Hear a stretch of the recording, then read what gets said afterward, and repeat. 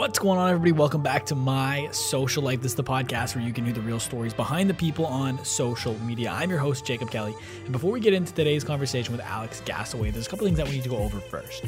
Number one, if you enjoyed today's podcast, please consider leaving a rating and a review. The more positive ratings and reviews we get, the more it helps new people find the show, and it really helps to grow the community that we're developing here. And if you're one of those people that have recently found the podcast, welcome. I'm very excited to have you here. Make sure you subscribe and stay tuned for future episodes. To everybody listening, make sure you screenshot this, post it to your Instagram story, tag at the Jacob Kelly and at Alex Gasaway, and I'll feature you on the account and send you a message as well. Now, without further ado, let's get to my conversation with Alex Gasaway. What's going on, everybody? Welcome back to My Social Life. This is the podcast where you can hear the real stories behind the people on social media. I'm your host, Jacob Kelly, and today we're joined by Alex Gasaway. And Alex is a tech and media company founder, and she's a YouTuber who makes content about creativity, business, and purpose. And I'm very excited to have her here on the podcast today. Alex, welcome to the show. Hey, thanks for having me. It's my pleasure. So where I want to start this, I want to go all the way back. So can you just kind of tell everyone where you grew up and what you were like as a kid? Ooh, this is good. Wow. Taking it way back, I grew up in Indiana, a Midwest girl, small town. Played a lot of sports. That's probably the main thing that all my time was spent doing. Basketball, soccer, tennis were my main sports, and yeah, just loved that. And didn't actually. I think the first time I found my passion for film in Hollywood was really just watching trailers and movie trailers, and thought that I wanted to cut trailers for a living. But yeah, I don't know what else you want to know about my childhood, but yeah, just small town, hanging out with friends, not a lot to do besides play sports. That's fair. And then if my research is correct, you got your first camera right before college? Yeah. My parents got me a Canon 60D. I think I had to pay for part of it. I'm pretty sure I had to spend some dough on that myself as well, but they paid for a bulk of a Canon 60D as my high school graduation gift. And then so what was the reasoning behind you wanting to get that camera? I know you mentioned there that you wanted to cut movie trailers. So was it to kind of film trailers so that you could cut them yourselves, or what was kind of the intention behind wanting a camera initially? Yeah, it's actually kind of hard to remember. I know that I had started shooting some videos almost as like class projects in high school, and always thought that was the most fun way to complete a project for sure. It felt way less like homework that way.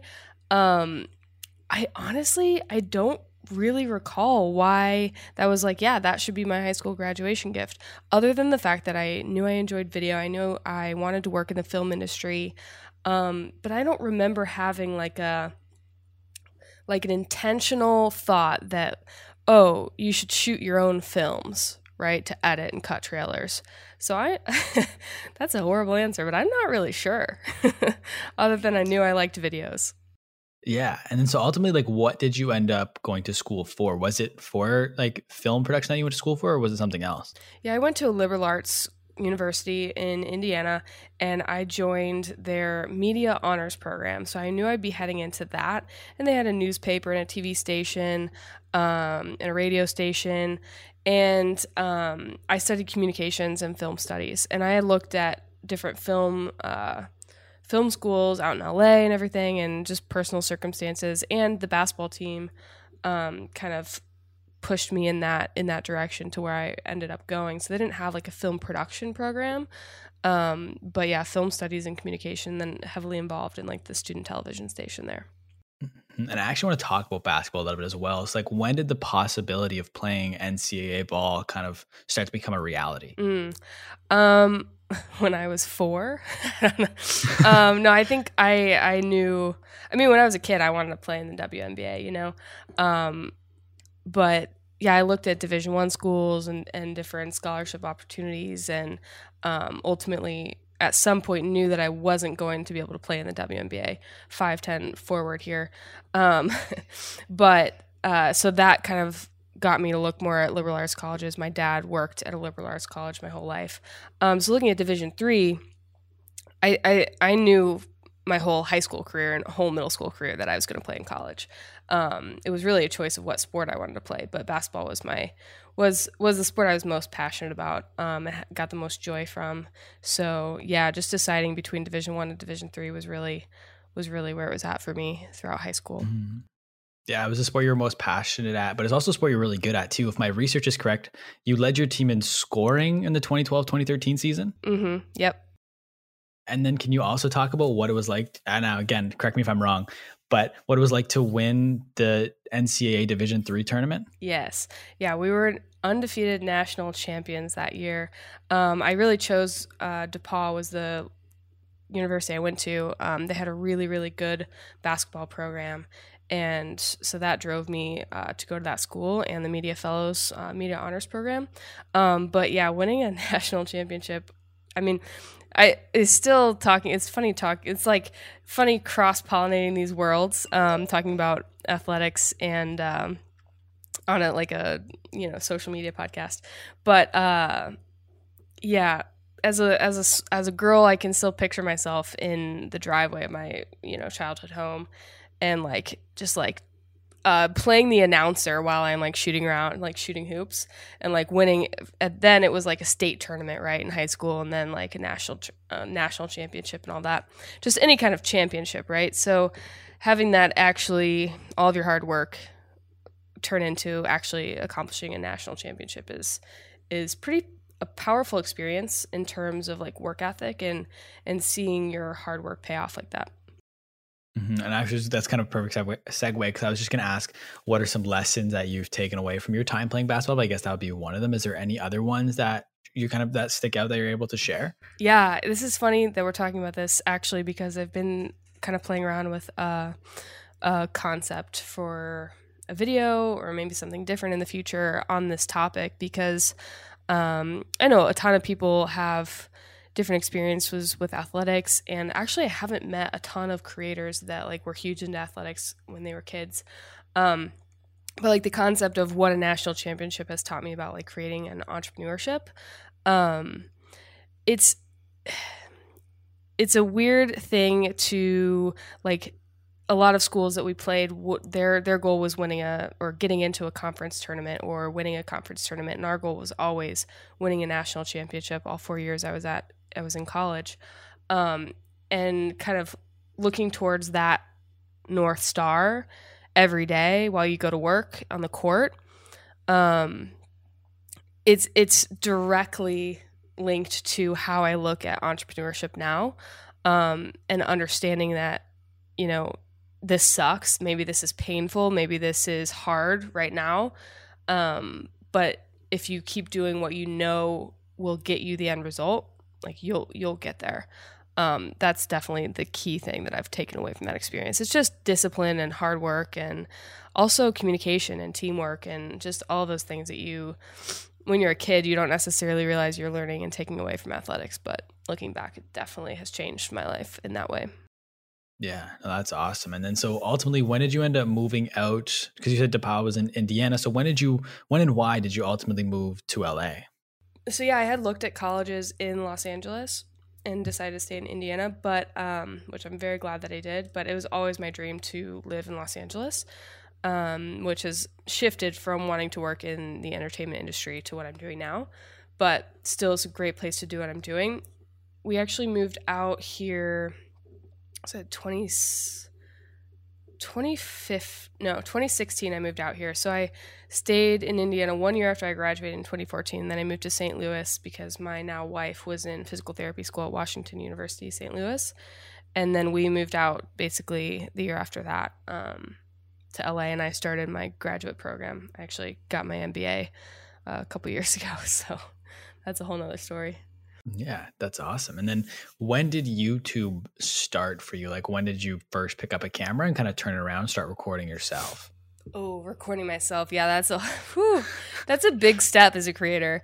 At least it was for me, because I had been basically since I graduated college, was starting to make videos for businesses, and it was a whole discovery that was even a thing that I could do in the Midwest, because there just isn't obviously the same film industry as there is on the coast.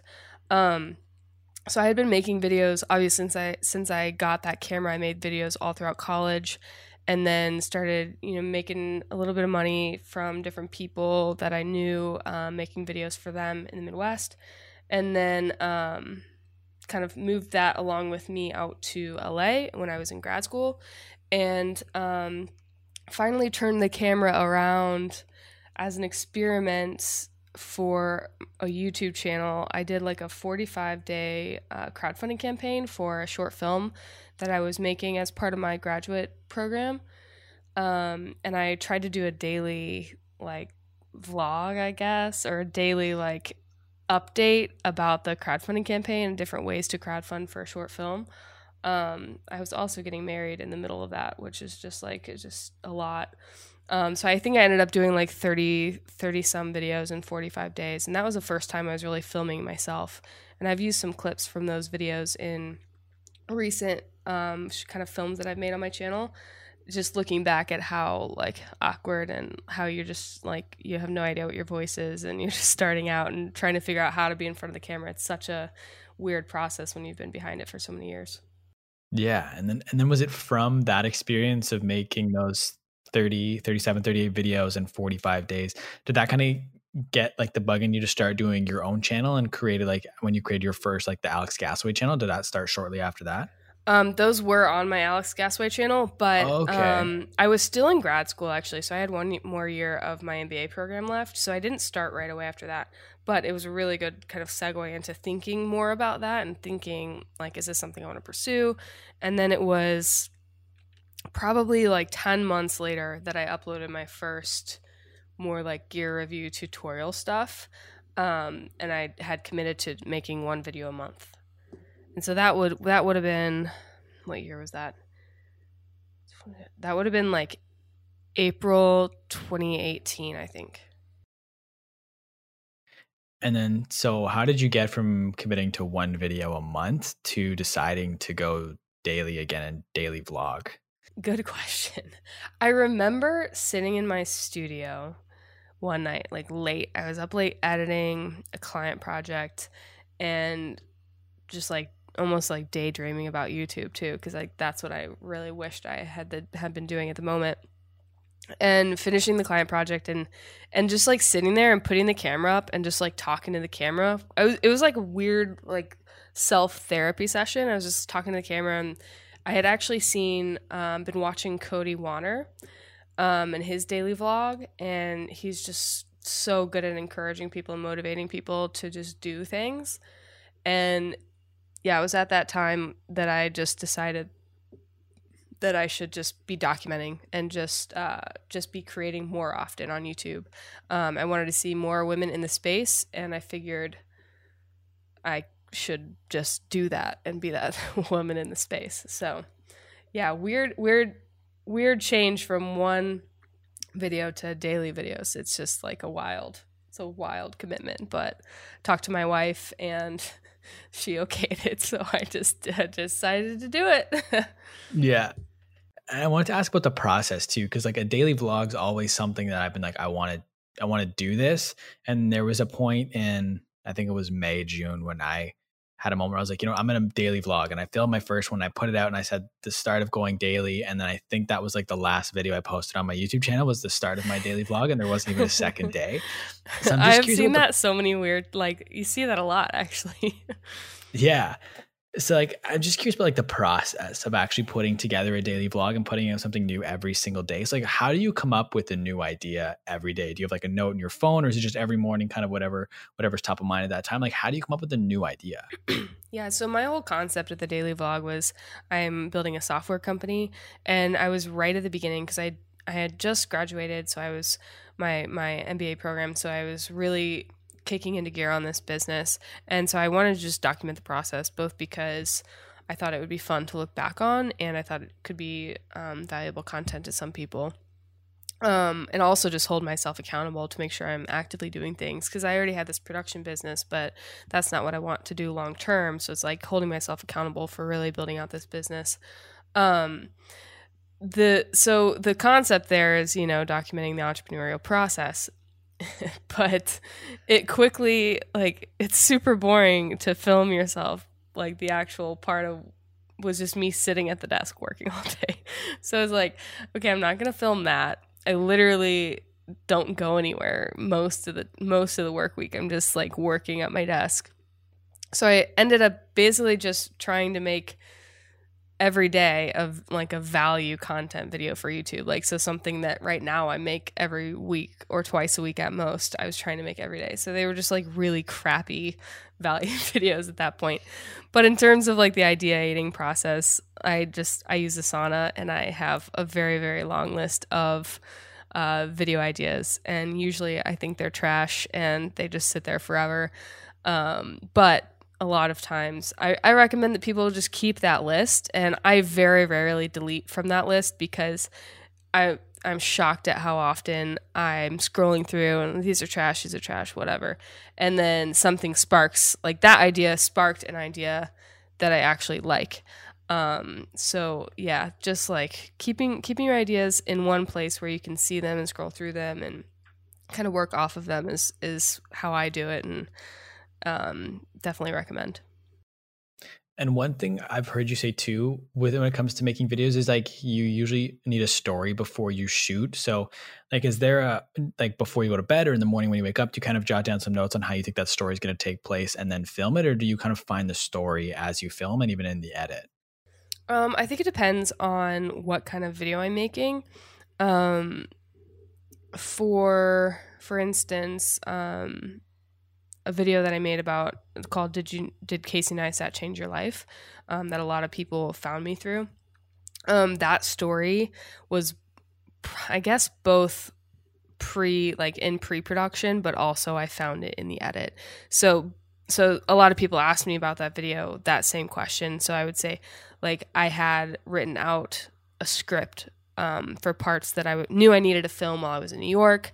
But then also, as I got back and I was editing this 5 days worth of footage, I really was piecing together the story in the edit as well. And then kind of coming up with an outline for my talking points when I filmed more of a talking head interview portion back at home.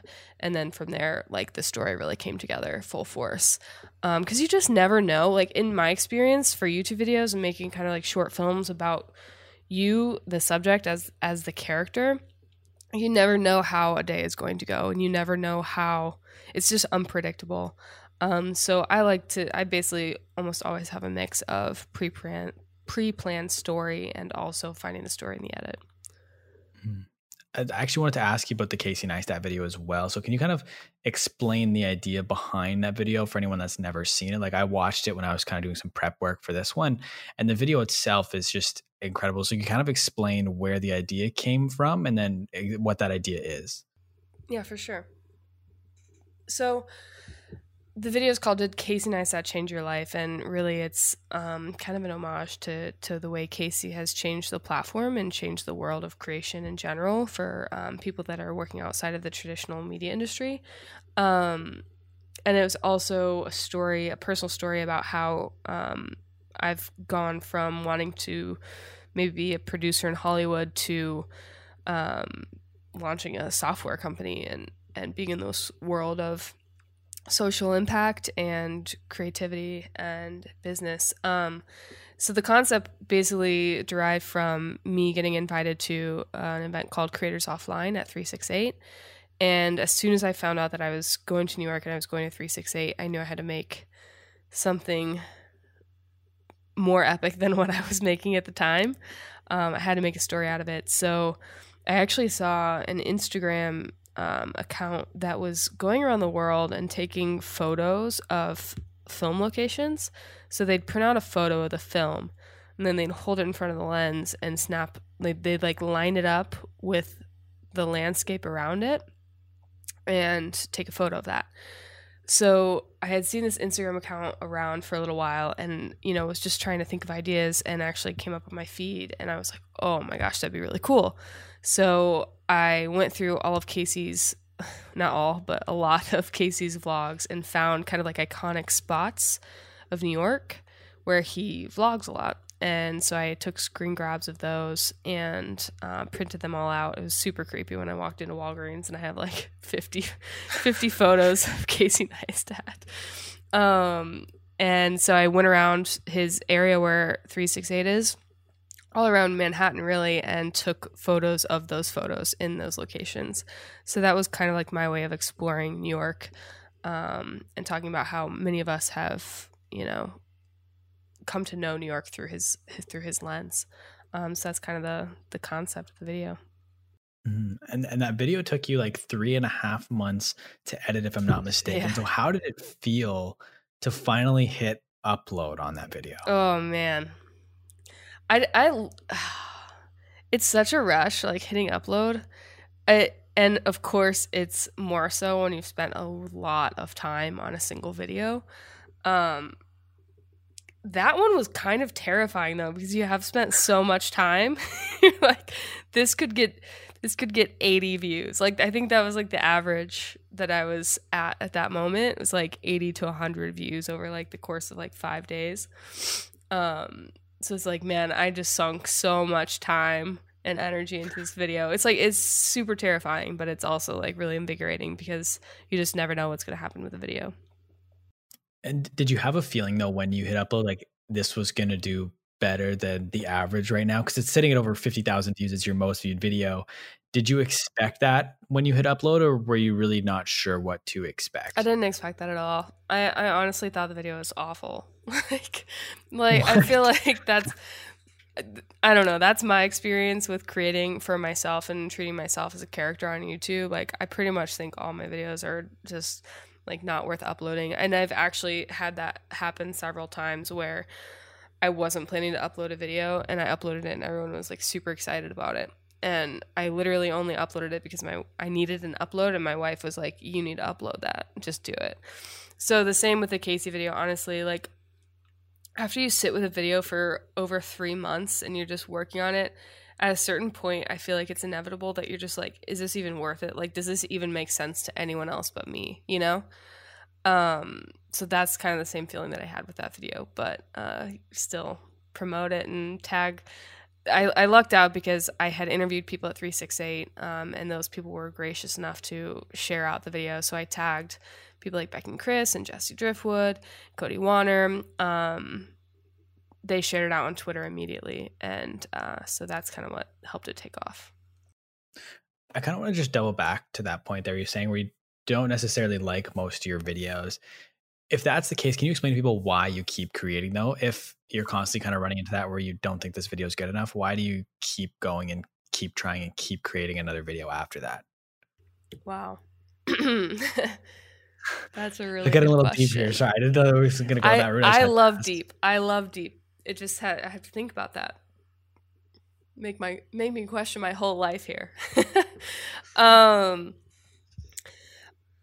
A big why for me is because I want there to be more women on this platform in this niche.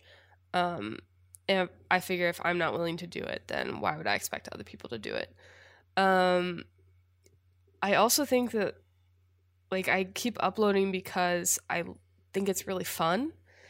It's fun to have a creative outlet for these ideas that I have. Like, there's so many ideas over the last 1.5 years that would have just sat there and I never would have pursued if I didn't have just a place to put them.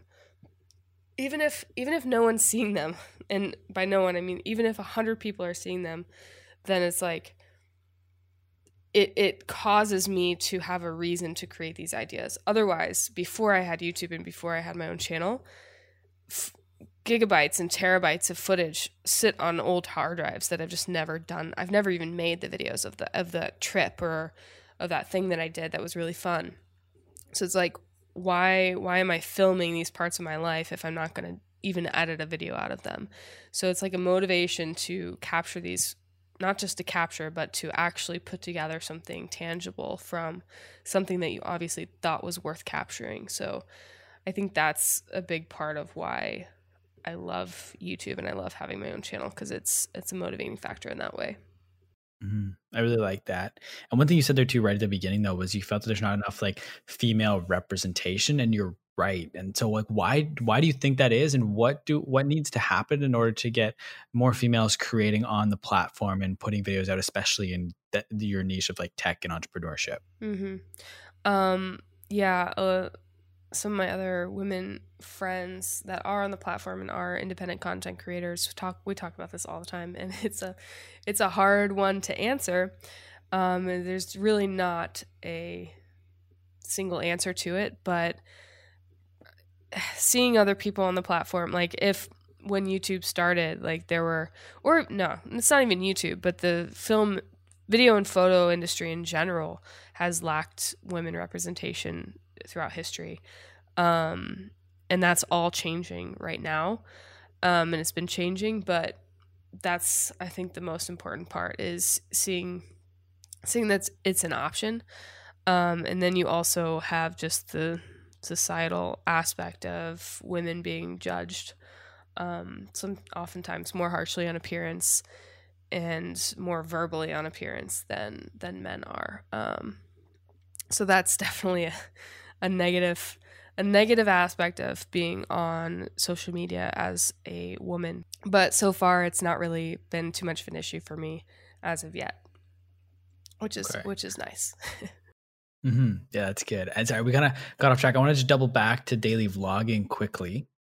I was going to ask you about the importance of momentum when it comes to daily vlogging, because I'm assuming like once you make that first video and then the second, the third, and the fourth, once you kind of have a good string of videos, that momentum will carry you into continue creating. Is that something that you found when you were filming? Yes, definitely. I think the huge part that I got from daily vlogging is kind of kicking a little bit of a perfectionism habit. And I think when you get that momentum from the daily vlogging, I feel like once you're past like maybe like day 17 or like somewhere like after day 20, it's like, okay, you get in a bit of a rhythm, a little bit. It can always be kicked off by a weird day or like traveling, like doing something, you don't have access to the internet, or you just don't have the time to sit down, or even for me, like a client shoot that goes like 16 hours, and then what are you supposed to do for your daily vlog?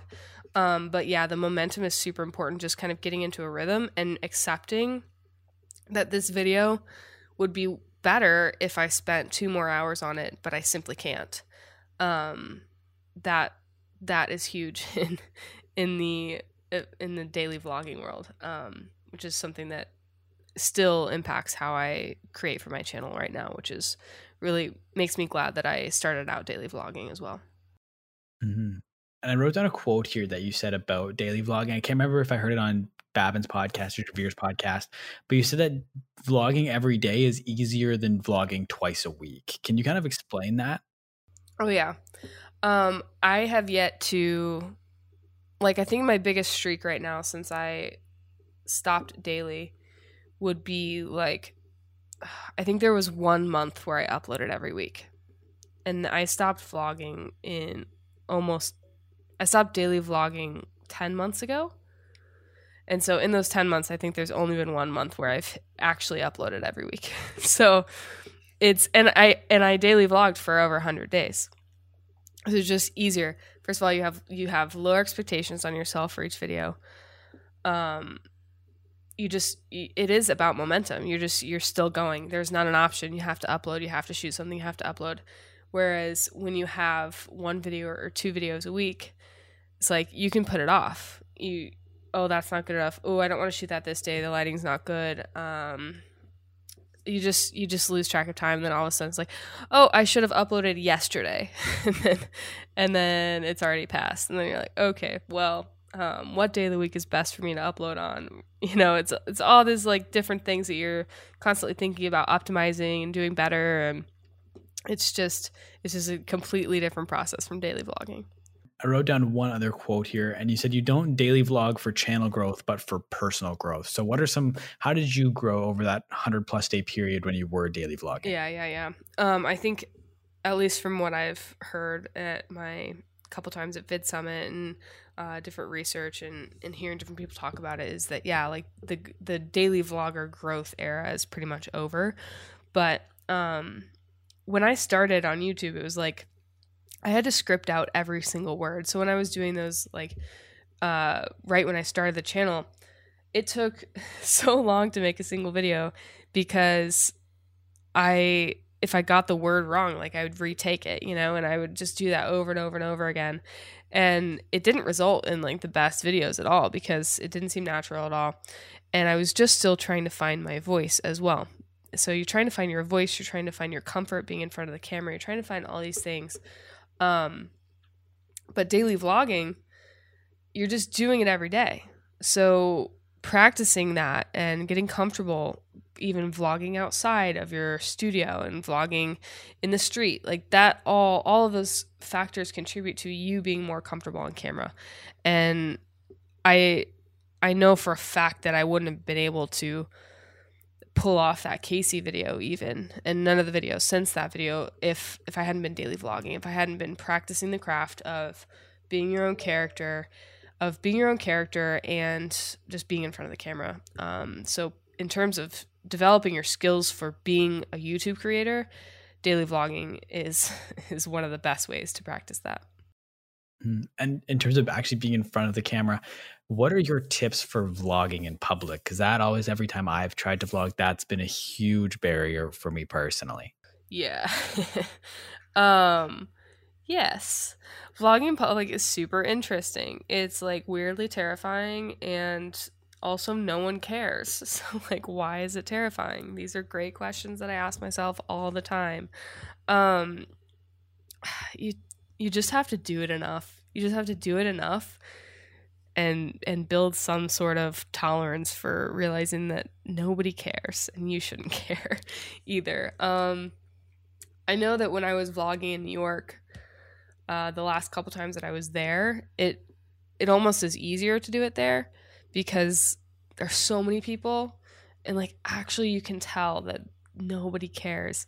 It's easier in New York than in LA, even in Long Beach, because there's just like only a couple people walking by, and so they really notice you because you're like the only other person on the street, and you're like, hi, I'm filming myself, this is super awkward. But I think my only tip would be just do it more. That's, I think, the only way to get over it. Does collaborating with other vloggers and other creators kind of normalize the feeling of vlogging in public? Oh, yeah. Okay. Yeah, that's tip number 2. Just find a buddy. Just find somebody else that is also holding a camera. Then all of a sudden you turn in, like, you feel like you're not a weirdo on the street now. You're just like, this is obvious. Like, why aren't you vlogging? Like, to the people who walk by. Yeah, no, I think collaborating with other people is a huge way to just like normalize it. And if you haven't been to like a conference, like a video creator conference, where everybody's walking around with their camera and their GorillaPod or SwitchPod or whatever, that's a very unique experience for the first time. Is like, oh wow, this is so cool.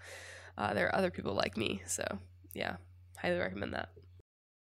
And then so like, why did you ultimately stop doing the daily vlogs? I know your original intention was to do it for a year. You did it for over 100 days, which is in its own right is impressive. But ultimately, why did you decide to end it early? Yeah, it was, I was working on that Casey video and trying to put a lot of time into that and give it kind of the energy that I thought it deserved, telling that story. And I also run a production company. And I'm also building a software company. The answer is simple. Like, something had to give.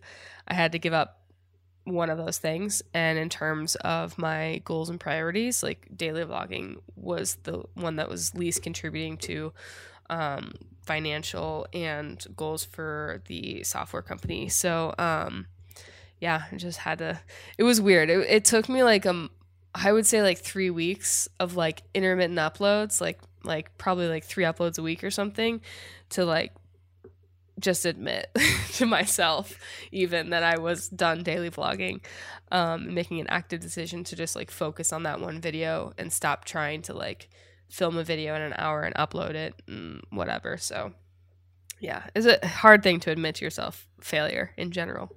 But yeah. But speaking of failure, and like I didn't realize how many quotes I wrote down, but I have another one of yours that I want to ask you about. Is you wrote, "I should fail. I have to fail." Why is that an important part of the process? I mean, I am a true believer in the fact that if you aren't failing, then you're probably not doing anything. If it's just, we will fail. Like if you're trying to accomplish something great, you're gonna fail at times. It's just a matter of learning from those failures and not letting them bring you down and make you stop. You just have to keep going. And then over that 100+ day period when you were daily vlogging, was there ever a point where it almost ended earlier? Like, did you have a day that was just going so poorly or something where you didn't want to vlog, but you had to push through? Was there a day ever like that? Oh yeah, for sure. A lot. A lot of days like that. I would say the entire 100-day period of daily vlogging, most of my vlogs were uploaded at like 11:57. Like it was a race. And a lot of the people, the 100 people that were like OG supporters, they always like watch my video in the morning, like and a lot of them were like, why don't you just schedule it to upload in the morning? I'm like, it doesn't work like that. If I plan to upload it in the morning, then I'll just be up until 6 a.m. editing it, so yeah, there were a lot of days like that. I've told the story a few times. It was Thanksgiving and I was super sick and obviously didn't feel like filming a video that day. So my wife was just like, go out to the studio, shoot a video on the ground and just upload it. And I was like, okay. And so I literally laid on the ground in my studio and I talked about gratitude, and I barely edited at all, and I uploaded it. And my now very good friend Adrian commented on that one. It was like, I feel like this is the most authentic Alex we've ever seen, and I love it. Like, so it's just like all of these things that like feel like failures at the time can, when you look back at them, actually be moments where you learned a lot. Like I feel like in that video, like I really found a little bit more of my voice because I couldn't be YouTube Alex. I was just me. So I think a lot of times to answer your question, close to failing. I'm glad you brought up the authentic piece, because I actually wrote that down because I watched quite a few of your videos in preparation for this. And other than the Casey video, I was going to say that your sick video was probably my favorite one, just because of how authentic you were in that video. And it was kind of like a takeaway for me was to kind of like just stop caring so much, and you'll come across as more authentic in your video. So I just kind of wanted to point that out, that was one of my favorite videos of yours that you did. But you also mentioned there that the sick video was about gratitude. And so you said that you practice gratitude. So how does that look for you? Like, how do you practice gratitude? Yeah, it's changed throughout the years. My practice of gratitude actually started in college because my senior year, my coach basically started every practice with attitude of gratitude. So we all had to say something that we were grateful for about a teammate. And that was the first time I really had experienced that in that way. And I actually started a gratitude journal immediately when I finished college. And I've kind of kept up that practice in different ways since 2014 then. Right now I have something called an Evo planner. I'm a big fan of their products. And so I have a daily sheet in that planner that includes gratitude. So I just list out and kind of open thought on everything that I'm grateful for each morning. And so how has practicing gratitude changed your life? Great question. It just changes your mindset. Just even starting every day. I did have a planner for a while where it was starting every day and finishing every day with gratitude. And I'd like to maybe get back into that evening gratitude as well. But it's just like starting your day with thinking about what's good in your life, thinking about things that you're thankful for and things that, just things that are good. It just changes your mindset from negativity. It brings in positivity into your life, and it just shifts your mindset. And I think that's important for the work that we do in staying positive, because it's so easy to get down on yourself. Even if you had a less productive day, like there's so many ways there are so many things that can bring you down as independent entrepreneur creator. It's just so important to really think positively. So I think gratitude does that for me. Absolutely. But like, speaking of things that don't keep you positive or things that can drag you down, can you talk about the grind of being a smaller YouTuber where it's not your full-time, you have a full-time job, there's other things you're working on, and you're a YouTube creator? Can you kind of talk about that grind? Yeah, honestly, I can't imagine I can't grasp how people with full-time jobs do YouTube at all. And then adding a lot of people that have kids on top of that, I have no understanding of how these people are pulling it off. I am overly impressed by their grind in comparison to mine, which is I don't have a full-time job. I have a very flexible schedule because I run my own production company. So I'm always choosing my own schedule. If I don't want to do that shoot, I have to do YouTube instead. Like I don't do that shoot. But my problem really is just juggling too many hats.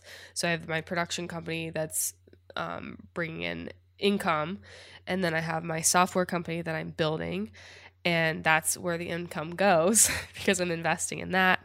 And then I have YouTube, which is really basically creating content and building up a personal brand for that software company in the future. So those two are very much entwined together, but it's hard to balance. A lot of people ask me just like how I balance all of that, and my answer honestly is just like I don't. Like it's a constant battle, and I'm always messing around with how to be more productive or how to be more intentional about the time that I'm spending on different tasks, and trying to like block schedule time. Like this 4 hours tomorrow I'm working on this business, and then the next 4 hours I'm working on that business. But especially when you have clients, you're doing different stuff, like that's constantly changing.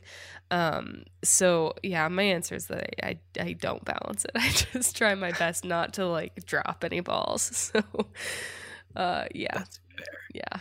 And do you ever have to taper your expectations when it comes to getting views and maybe not necessarily getting the views you think that a video should be getting? Is that ever something you have to worry about and deal with? Oh, for sure.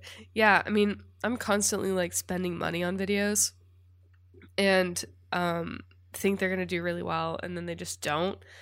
And that like I've totally had to shift my expectations and almost like self-protect, because it's like if that doesn't do great, like it's okay, like that's fine, you really enjoyed that project, and that has to be fine. And that's been a very long process of kind of shifting that mindset as well, of like you're not just doing this because you are trying to build a personal brand, you're doing this because you really love it. And people always say that when you're starting out, you're like, oh, like tips for starting a YouTube channel videos, right? It's like, only do this if you really love it. It's like, yeah. Lucky for me, like I do. But if you don't love making YouTube videos, definitely don't start a YouTube channel, because it is hard. It is a grind. And the only thing that can keep you going through all of it is because, would I make this if no one would see it? And if the answer is yes, then you're golden. And what is that balance then of creating content that you enjoy versus like the content that people want to see? Like I know like the most viewed videos on your channel outside of the Casey one are tutorials. I think I've heard you say that you enjoy making the tutorials, but like what's that balance of creating content that you know will get views versus content that you want to make? For sure. I'm still figuring that out, honestly. Because I don't want to be a tutorial and gear review channel, but I also do have a passion for like sharing what I've learned over the years. So I do enjoy those, but I don't want my channel focused on those pieces of content.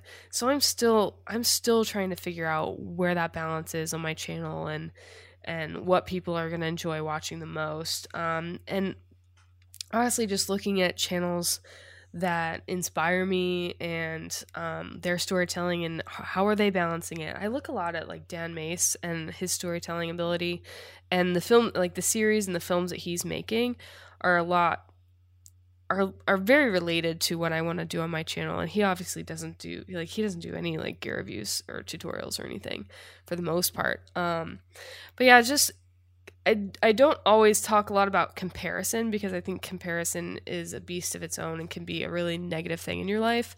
But in terms of just like looking at different channels that are where you are want to be, I spend some time doing that in terms of figuring out what I want my channel to be and how I can balance that content in that way.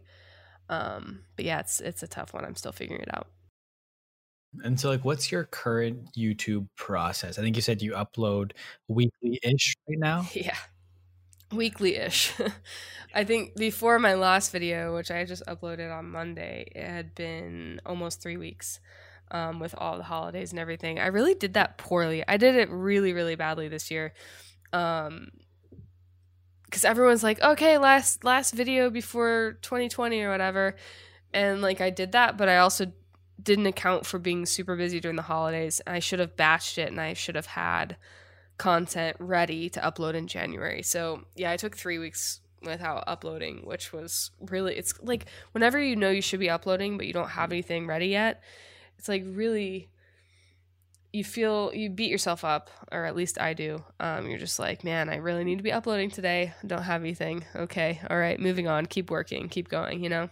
Mm-hmm. And is batching something you typically try to do so that you're always kind of putting a new video every week? Or are you filming a new video like week to week, basically? I would love to batch my content. I have not yet accomplished that process. Right now it's been a constant joke. Like I have videos that I filmed in July that are like bigger videos that are more story based that I haven't edited yet. I think right now I have like 8 videos that I've filmed and haven't edited, but they're all like docuseries, like different type of stuff like that. So they're almost all more of like along the lines of that Casey video that I put out. And that one, as we know, took over 3 months to edit. So when you have like 8 videos that are all like on that same kind of level, it's hard to figure out when to schedule them in and how much time to put into editing them and balancing that with other content that I can shoot in a day and edit and put out the next day. So yeah, I'm not batching content right now. I'm just holding on for dear life. That's fair. But like in terms of like, we're talking a lot about editing, but I also kind of want to shift a little bit to things once you've finished editing, because it's not like you finish the edit, you export it, you upload it. There's a couple things that have to come before that. It's like, what is important for you when it comes to creating thumbnails? Oof. I'm still working on that. All your questions, you're just calling me out. I'm still working on all of it. No, I love it. Yeah, thumbnails.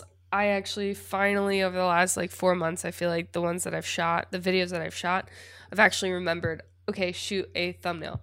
So that's good. That's always a good thing.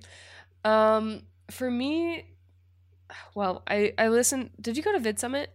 No. So Mr. Beast gave a talk at Vid Summit. He was a keynote speaker, and he had a few tips on thumbnails, which has kind of been what I've been trying to implement a little bit. But I think the number one thing is that it should be I don't know what a thumbnail should be, but like he suggests like not like your thumbnail should tell the story of what your video is without text. I still fail at that, but that's kind of what I'm gauging my thumbnails off of these days. I'm like, that's like my North Star on thumbnails. I'm like, can I get something out of this thumbnail that says what the video is? Yeah, I don't know. That's what I can share from what I learned at Vid Summit. So that's fair, but I think it's a cool thing for you just to say I don't know, right? Because from the outside, people might think that like you know what you're doing, but not everyone knows what they're doing, right? So from the outside, things might look great, but on the inside, you never know what's going on. So I think it's cool to hear you say that you don't necessarily know. But I was going to ask too, like, does it, when it comes to like your description and tags, do you put a lot of work in there as well? Or do you focus more so on the thumbnail and the video itself? I would say I focus more on keywords and tags in like pre-production. I definitely think more about that stuff than the thumbnail, which it's probably not the right way to do it, but I actually did have some success in I collaborated with a friend, Jake Frew, and he is a full-time van lifer, filmmaker, and when we started talking last year, I think it was after my case video, so I had like 3,000 subscribers, he had like 800.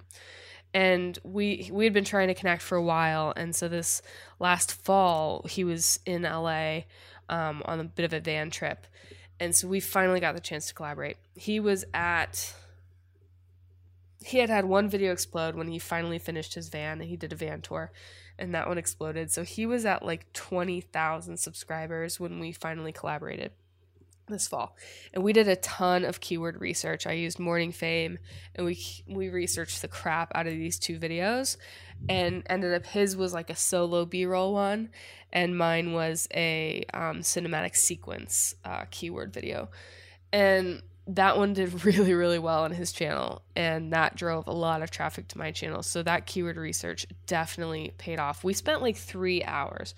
Like, we were supposed to shoot this collab in one day, and we had like 5 hours to shoot it, and we instead spent 3 hours keyword researching and planning the actual like keywords of the video and the titles and stuff. And that totally paid off, which was really fun to see. And he had never actually done that on his channel. And so I think that one's over 200,000 views now, and he's grown in the last like 3 months to now he just hit 50,000 subscribers. So that was cool to see. Wow, that's awesome. Can you share kind of like some of the couple like high level key points from your research into keywords? And unless you want to keep it like your secret, but if you want to share, that'd be awesome. Yeah. I'd say like the real moment when keyword research clicked for me was when I switched to using Morning Fame. I think it depends on what tool you use. And how they kind of present the information, because I had been using TubeBuddy, and I think it's a really great tool. I still use it for some things, but in terms of keyword research, Morning Fame like takes you through this whole process, and you kind of say what you think the title could be, and then it tells you like, that's crap, don't choose that. So you have to like kind of like keep trying different combinations, and then they give you like a grade, right? So it really just tells you, okay, that's actually a good fit. Like, that might work. And then they take you like a 4-step process. So really my process is just following what Morning Fame tells me, and then adding in a little bit of like, just trends that I see happening on other people's channels, and how they're phrasing things. And, I mean, at the end of the day, it's kind of a guessing game, but you can use these tools to guide your guess, if that makes sense. I think that's the best info I have. I don't have a secret. I don't really think there is a secret. I think it's all a game, and you can just try your best to win. Fair enough. But speaking of the game and trying your best to win, is going full time like a main goal of yours when it comes to YouTube? I would like to be able to do less client work, and supplement some income from YouTube in that way. But I mean, my main goal here is I'm building a software company, and that serves creators. So that goes back to your original question also, why I wanted to start YouTube, because I wanted to be seen as a peer on YouTube. So I feel like I've done pretty well at building a network on YouTube because I was daily vlogging. So yeah, that goal of just like being seen as a creator on YouTube by my fellow creators, that is a goal. But yeah, in terms of going full time, like that will never be my full time job because I'm building up this software company. I would love to stop producing for clients. That would be great. So whichever builds the revenue first, I guess. YouTube versus a software company, it'll probably be YouTube. So we'll see. A goal is also to do branded content as well and work with some partners on my channel to act as an example for how you can collaborate with both brands and nonprofits to tell impact stories, because that's what my software is all about, is telling meaningful storytelling from YouTubers and content creators while they are collaborating with brands and nonprofits. So I just want to produce stories like that serve as examples as well. So sorry, your software company is called Lofty, correct? Correct. And so how long have you been working on Lofty? I started concepting Lofty while I was in grad school, actually. So it would have been like 2017. So it's morphed a lot during that time and since then. I'd say I've been working on Lofty for, technically over a year. So technically I really started full throttle on Lofty like in last October. or 2018, October of 2018. So I've been working on it for a long time. It's such a hard balance between, software is just super expensive and time consuming. So it's hard to balance that like income versus, expenses on that side of it. So yeah, I guess like a year and a half. Okay. And so you mentioned how with software, it's time consuming and expensive. So how are you kind of operating with that company? Are you raising money? Are you kind of subsidizing it with money coming in from client work? Like, what does that look like? How is Lofty kind of operating as a business right now? Yeah, it's all bootstrapped at this point. I have some friends that are in software design and UX design and stuff, so we've been working together. Paid, obviously, but more forgiving than hiring strangers as well. The Lofty is not making any money at this point, by any means. I'm investing client work money into that. That's fair. And then you started a new series on your YouTube. This what's it called here? I wrote it down. Collab for a Cause, right? Yeah. And is that kind of related to Lofty in a sense? So you're almost creating content that's associated to Lofty to kind of gain exposure to the company. Is that kind of the idea behind it? Yeah, I'm kind of like vamping up until when we're going to be launching the beta of Lofty. Just kind of gaining or putting out just content that has a cause attached to it, has impact behind it. So the series is basically connecting with a different creator each episode, and I asked them what cause they're most passionate about, and it's astounding to me how different everyone's answers are. So basically we take that creator on a different like impact experience. So it's different every episode. But yeah, I'm excited about that storytelling and just getting different creators involved in the causes that they care about, and kind of showing both them and their audience that you can involve these things into your content, and include that. And it actually, all the statistics show that audiences react really well to cause-based content, and are more likely to share it, and just all these really great things. Audiences love it. You can feel more fulfillment in your job as a creator by getting involved in these causes. So that's kind of the basis of the series, is just my first kind of taking a step into that space on my own channel as well.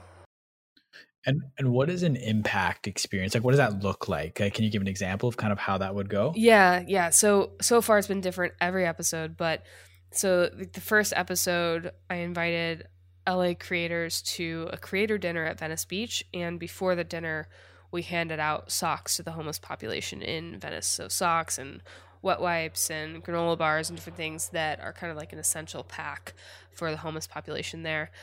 The second episode that I just put out before the holidays was a really fun one that also was kind of one that I invested money into and didn't get the results that I was hoping or expecting, that we talked about earlier. But it was, I can't remember what it's called, but like YouTubers get nostalgic unboxing childhood tech.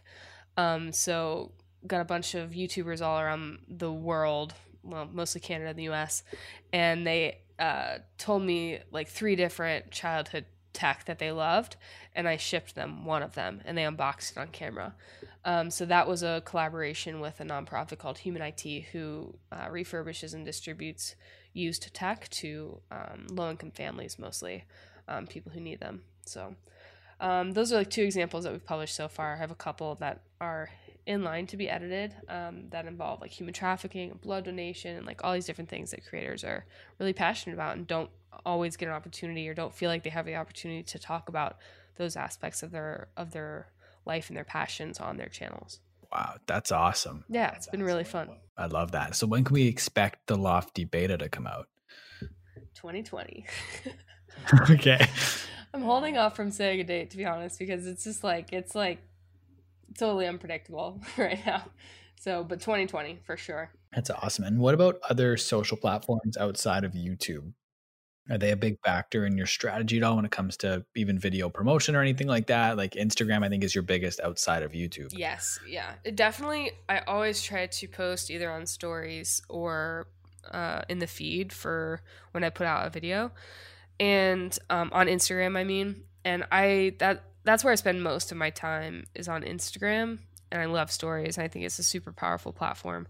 I also love Twitter, and that's where I connect on a personal basis with a lot of creators in this community. Twitter is an amazing place just for conversation, and I love that platform as well. And then TikTok is there.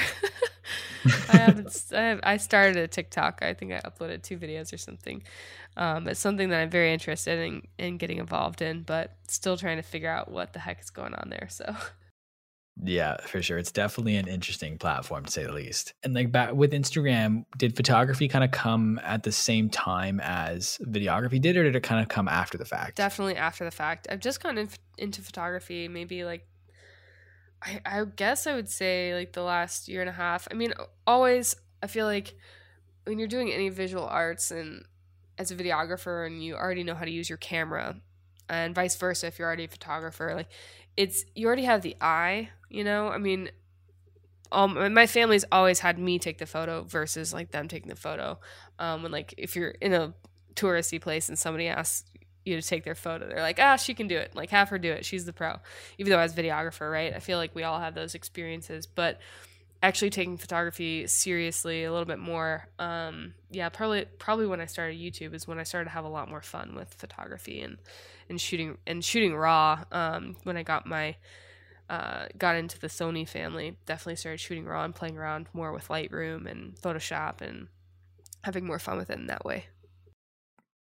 So what's harder to tell a story with, photo or video? Oh, photo for me. Yeah. But it's so cool. I love the people that are really telling a story with the carousels on Instagram. I think that's really fun, just using photos. I also think that photos can capture emotion in a really unique and different way from video. I think my first experience with that was like when we won the national championship and we had a really great photographer there, and you can just capture this exact one single moment like this in this still photo that like encompasses it better than you could ever with like a 10-second video clip.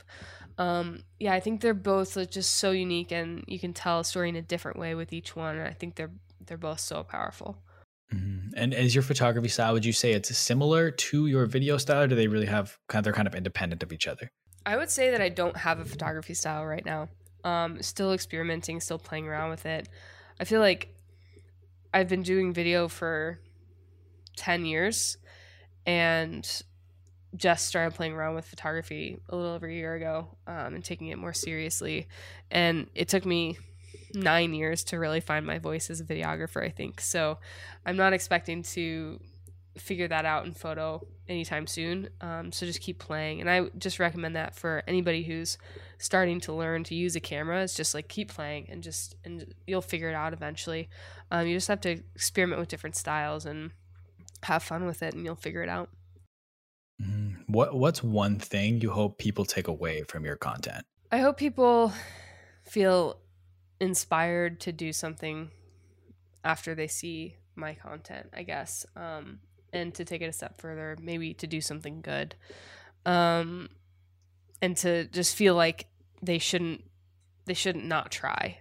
Like I feel like, especially recently, I've been trying to make more videos about the actual process and the emotion behind creating. I always think that every single person has a story to tell. And so if you're willing and if you're excited to tell that story, you should, and nothing should hold you back. So I hope that people take that away from my content, just feel inspired to go do something. I like that. I really like that. And before we wrap up here, I usually ask everyone the same standard set of questions before the end of every episode. Okay. I used to call it rapid fire, but then no one was answering the questions fast. And I started calling it a Q&A, but then I was like, it's a podcast and the whole thing's like a Q&A. It's a Q&A, I like it. Yeah. But either way, so the first one being, you're going to dinner. You can take 3 people. It can be anybody, dead or alive. Who do you take to dinner? Oh, no. Okay. Holy cow. Okay. Maybe I have it. Okay, I think Sophia Bush would be my number one. Many people might not know who she is, but she's an actress and activist. She started in One Tree Hill, which is when I first saw her, but she's also been in Chicago PD, and now she's more of an activist, and she has a podcast as well called Work in Progress. She's like my number one person that I want to connect with and get on my platform when when it's ready, because she's super powerful and an awesome badass woman. Sophia Bush. Let's see who else.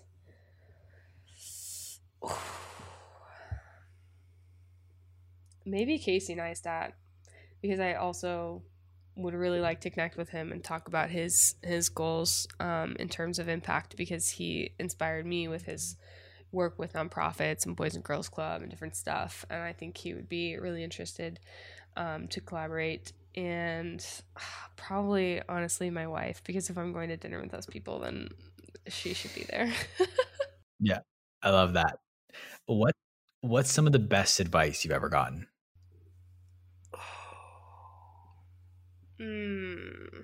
Yeah, these are not rapid fire questions, so good call on not calling them rapid fire. I would say success is earned one day at a time. When your alarm goes off in the morning, what motivates you to get up and out of bed? Ooh. I feel very fortunate because like I love what I'm doing every day. So there's not really a struggle to get out of bed. So I guess just looking forward to what I have to do that day, which also, if anyone's interested, planning out if you're working for yourself, plan out your day and your tasks the night before, because then you know exactly what you're doing when you wake up. So yeah, I guess I'm already excited about what I'm creating that day. So that's my answer. Mm-hmm. I definitely agree. I don't work for myself, but I've started planning out my day more thoroughly. Even for when I come home from work, I know exactly what I got to do and when I'm going to do it. And it's been so beneficial. It's been so good. It's life-changing, to be honest. What is one thing about you people wouldn't expect? I never rewatch my videos. Like sometimes not even before I upload them, after I finished editing. That's maybe different. I hate watching myself on YouTube. So what's one thing that's so important everyone needs to know? Oh, damn. I'd say we kind of talked about it already, but like failure is key. Failure is everything. You have to fail. For the last question, I kind of like to flip the script a little bit. So instead of me asking the question, it's you asking the question, but it's not to me. So pretend you have a crystal ball and you can ask this crystal ball any question. And when you ask it this question, you'll get the answer, the 100% honest, the truth. What is one question you want to know the answer to?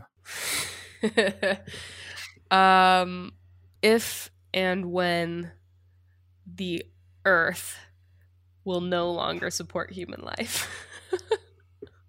I'm always curious to see what direction people take that question. I don't think anyone's quite gone in that direction yet. I think it's super important because we're nearing that time when it may not matter what I have planned for the next 50 years. Like it may not matter at all. So I'd like to know. I would like to know. Totally fair. But I want to thank you for taking the time to be on the podcast. I want to give you the floor. Where can the people find you? Plug anything and everything that you got right now. Definitely YouTube, nearing 10,000 subscribers, which has been really fun. If you want to check me out there, maybe, I don't know when this is going up. Maybe I'll already be past it. Next to that is Instagram at Alex Gasaway, and Twitter at I'm Alex Gasaway. But that's it. Awesome. I want to thank you once again for coming on the podcast. I want to thank everybody for listening. Whether you've listened the entire way through, you've only listened to bits and pieces, I really appreciate you taking time to check this out. Everyone, do me a favor, go and follow Alex. Go subscribe to her YouTube channel. Make sure everything's linked in the show notes down below. And if you'd like to follow me, you can find me on Twitter and Instagram at the Jacob Kelly. Feel free to come and say hello. My DMs are always open. And if you'd like to follow the podcast, you can find us on Instagram at My Social Life Podcast or on YouTube by searching up My Social Life. Thank you once again for listening, everybody. We'll talk soon.